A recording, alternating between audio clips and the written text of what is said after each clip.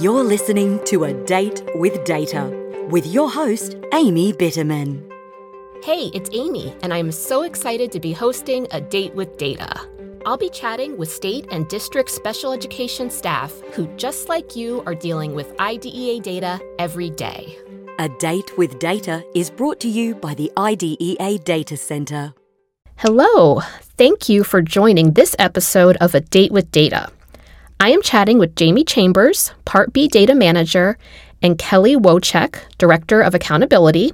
Both are with the Nebraska Department of Education. Jamie, Kelly, as well as others with the Nebraska Department of Education have been busily completing IDC's data processes over the last few months, and they're going to share with us what that has been like so far. For those of you who aren't familiar with the data processes, it's a collection of templates that states can use to document all of their state-level IDEA data collection, reporting procedures, and activities. So please check them out on our IDC website. Welcome, Jamie and Kelly. Can you each just tell us a little bit about yourselves and your background? And Kelly, do you want to start off? I'll go ahead and start off. I am, as was announced, Kelly Wojcik. I'm currently with the Nebraska Department of Education as the Director of Accountability. I was a classroom teacher for 16 years, working primarily with students who were deaf and hard of hearing, and then moved into the state role in Illinois, and then landed in the State Department at NDE. As part of my responsibilities, I do a lot of work with data, and have been with the state of Nebraska now for 8 years, going on 9 years. Time flies by. It does. Thanks, Kelly. How about you, Jamie? As you mentioned, my name is Jamie Chambers. I'm the Part B Data Manager here in Nebraska, and I am approaching a year of being in this role, but I've been with the state for about 3 years now. I started off on the Part B team for ages 3 through 21, which was a huge shift from my previous position as I call myself a reformed preschool teacher. I taught in preschool and Head Starts for 12 years prior to coming to the state. So I'm still not exactly sure how I ended up on the school age side of special education or how I ended up as the data manager, but I'm really excited that I'm here and excited to be able to bring that program perspective to the data world. Great. All right, so let's dive in. Can you talk a little bit about why you decided to engage in this data process work? I'll go ahead and start in. Okay. We actually started the data processes work about 5 years ago. And unfortunately, at that time, we were kind of in the same position that we are now. We had just switched data managers, and we were questioning how things were done, why they were done that way, but we never did finish and get through all of the data processes. And for me, as a new data manager, I also have a new EdFax coordinator. And then it kind of just seemed like everyone I was working with was kind of new to their position. And we do have a NETA B contract. And through that, I've had the opportunity to be mentored by Nancy Johnson. And with my conversations with her and her hearing some of the struggles that I was having, she highly suggested going through these data processes. And we are also a cohort 2 state. And so during the Interactive Institute, we heard how critical it was and helpful these data processes would be in order to prepare for the DMS 2.0. And that just expedited our decision to get these scheduled. Yeah, definitely. I mean, so much of that process, the DMS process, is providing evidence and documentation of your processes and procedures. So how did you prepare for the data processes work? It involves IDC coming in and helping to facilitate and really spending days, hours, weeks, together, really going through very carefully, step by step, exactly what, you all at the state are doing from start to finish in each of the different 618 collections and SPP APR indicators. So what are some of the things you did to get ready for that work?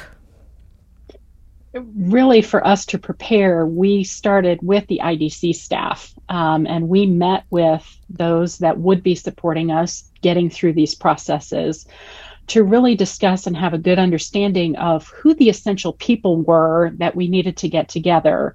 And then we worked on creating that agenda for the first data collection we decided to tackle. Yeah, they helped us identify any of the essential people that we wanted to have at the table. Mm-hmm. And then I started reaching out to begin scheduling so that those people could attend. Then we decided to encourage in-person attendance, but also offer a hybrid option as a last resort to keep everyone involved in those conversations. And I will say, being the one that had the conversations to get that schedule going, it's not for the faint of heart. You really have to be persistent and keep heading towards that goal to be able to accomplish it. Yeah. And were you involving folks even beyond your special ed group, but going into, people from assessment and from IT and, Oh, yes. Yeah, pulling kind of just beyond your team. Anyone and everyone we can involve, yes. Yes, for sure. So how has the experience been so far? How many data processes have you completed and just what has it been like? Well, so far we've completed one, and okay. Even with that one that's been completed, I think we already have some opportunities to go back and tweak some language and to review that information, but we'll get to that a little bit later. In terms of the experience so far and having done it once before, it has been such an incredible professional development activity for everyone who's been involved. The facilitators who have been helping us through that process recently have had such high-level quality questions that really have pushed the conversation and has really allowed the team to go into so much more depth of the processes than we've ever had before, which has really helped our understanding become much richer than we ever got to the first time we went through it. So just to have that depth of understanding and to understand all of the little quirks and nuances that happen with the data has just been indescribable. And for me, my reformed preschool teacher is going to be coming out here. The thing that has been the most helpful in this process to me is to create and build relationships, because that fosters better communication between all of the parties that work with the data. I personally learn best through conversations, and so these relationships are essential for me to be successful in this position. I don't do well with just being able to read something and feel confident in moving forward as if I know what's going on. I need to have these conversations with the key people that are involved to know who to ask questions to and how to move forward in the work. Yeah, I think from my experience being in that facilitator role, it's not just about getting the documentation done. That's a big piece of it, but it's the process itself and breaking down some of those silos and building those relationships, like you said, and especially as a new data manager, I would imagine for you, Jamie, being able to, meet people and actually sit down in person with people that you probably otherwise wouldn't have had the opportunity to do that with, if not for, having to do this process. Yes, exactly. Are there any tips or lessons learned that you could share with other states that are just starting to document their data processes?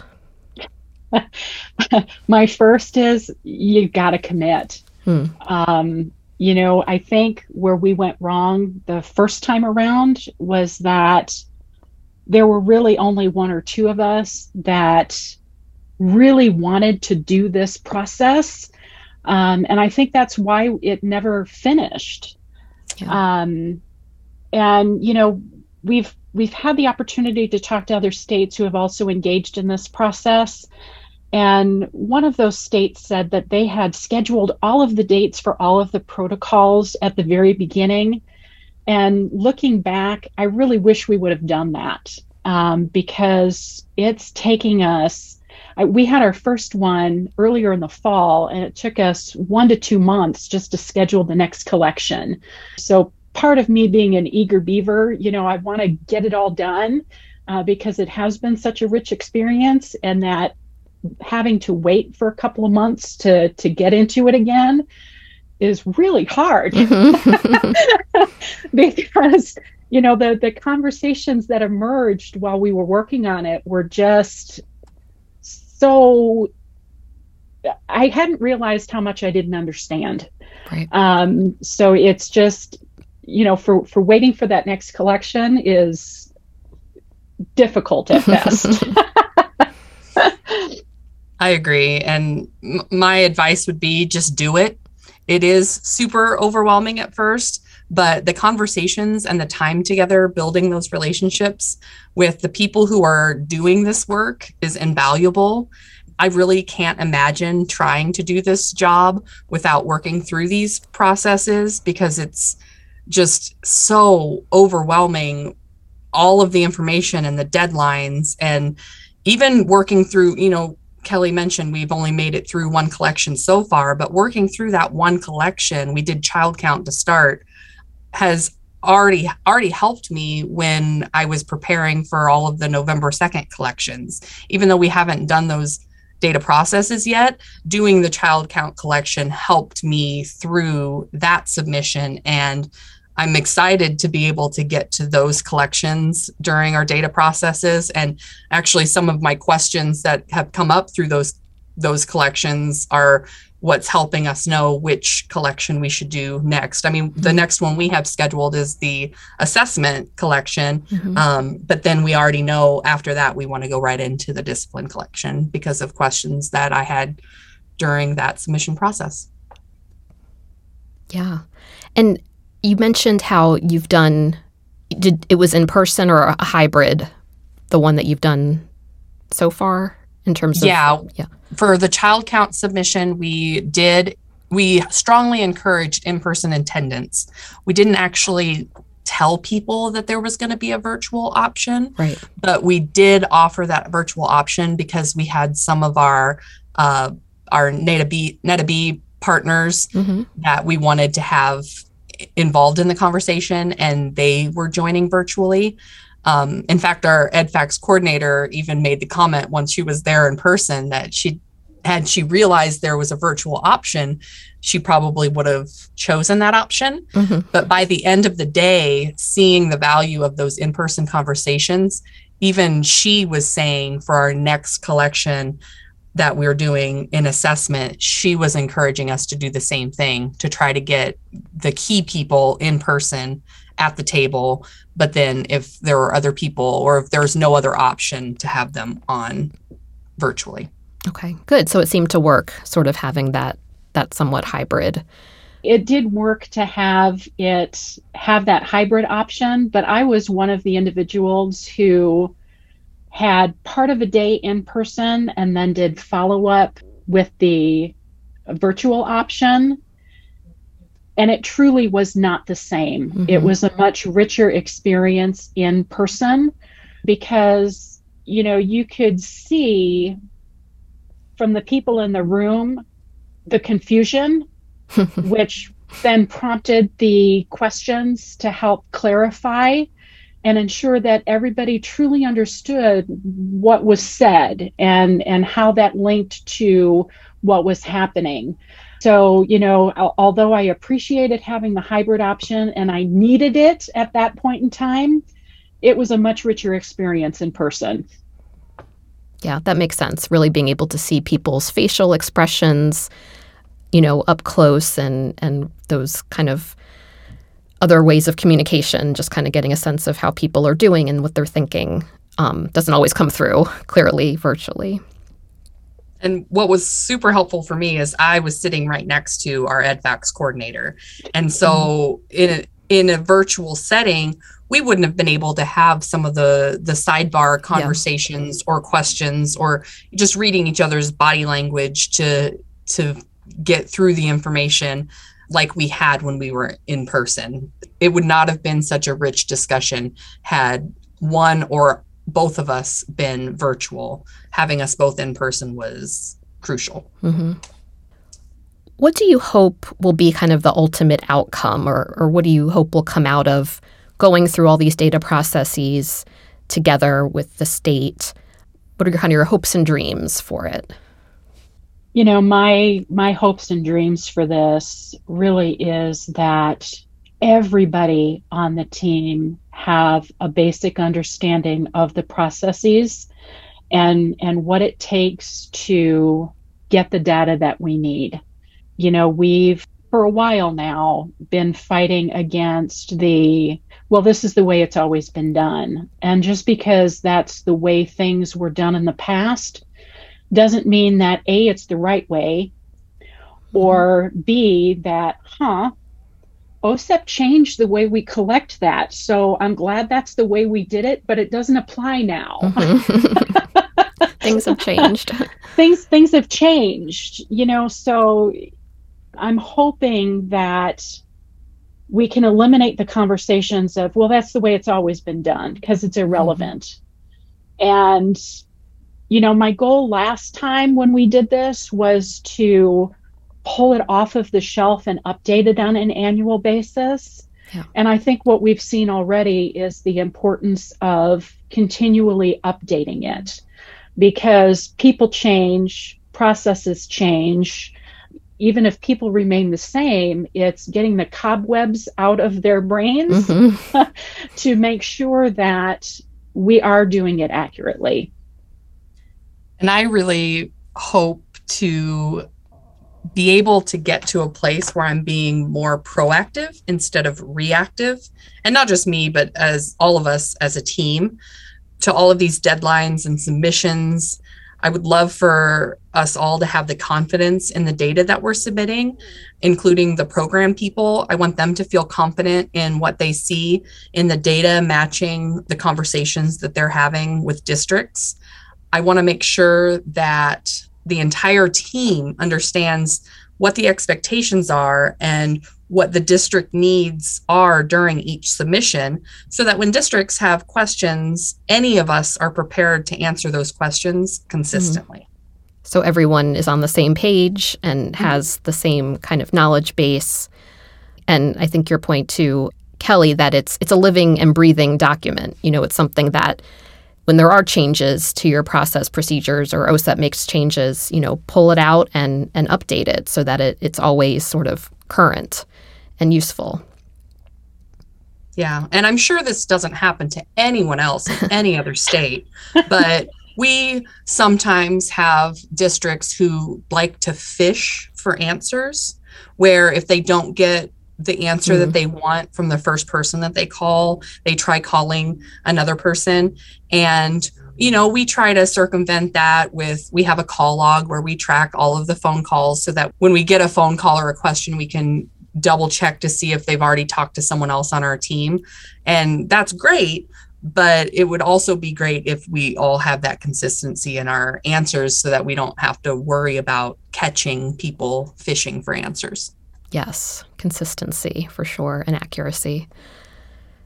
Well, and I think along with that is being able to share the wealth of responsibility. Mm-hmm.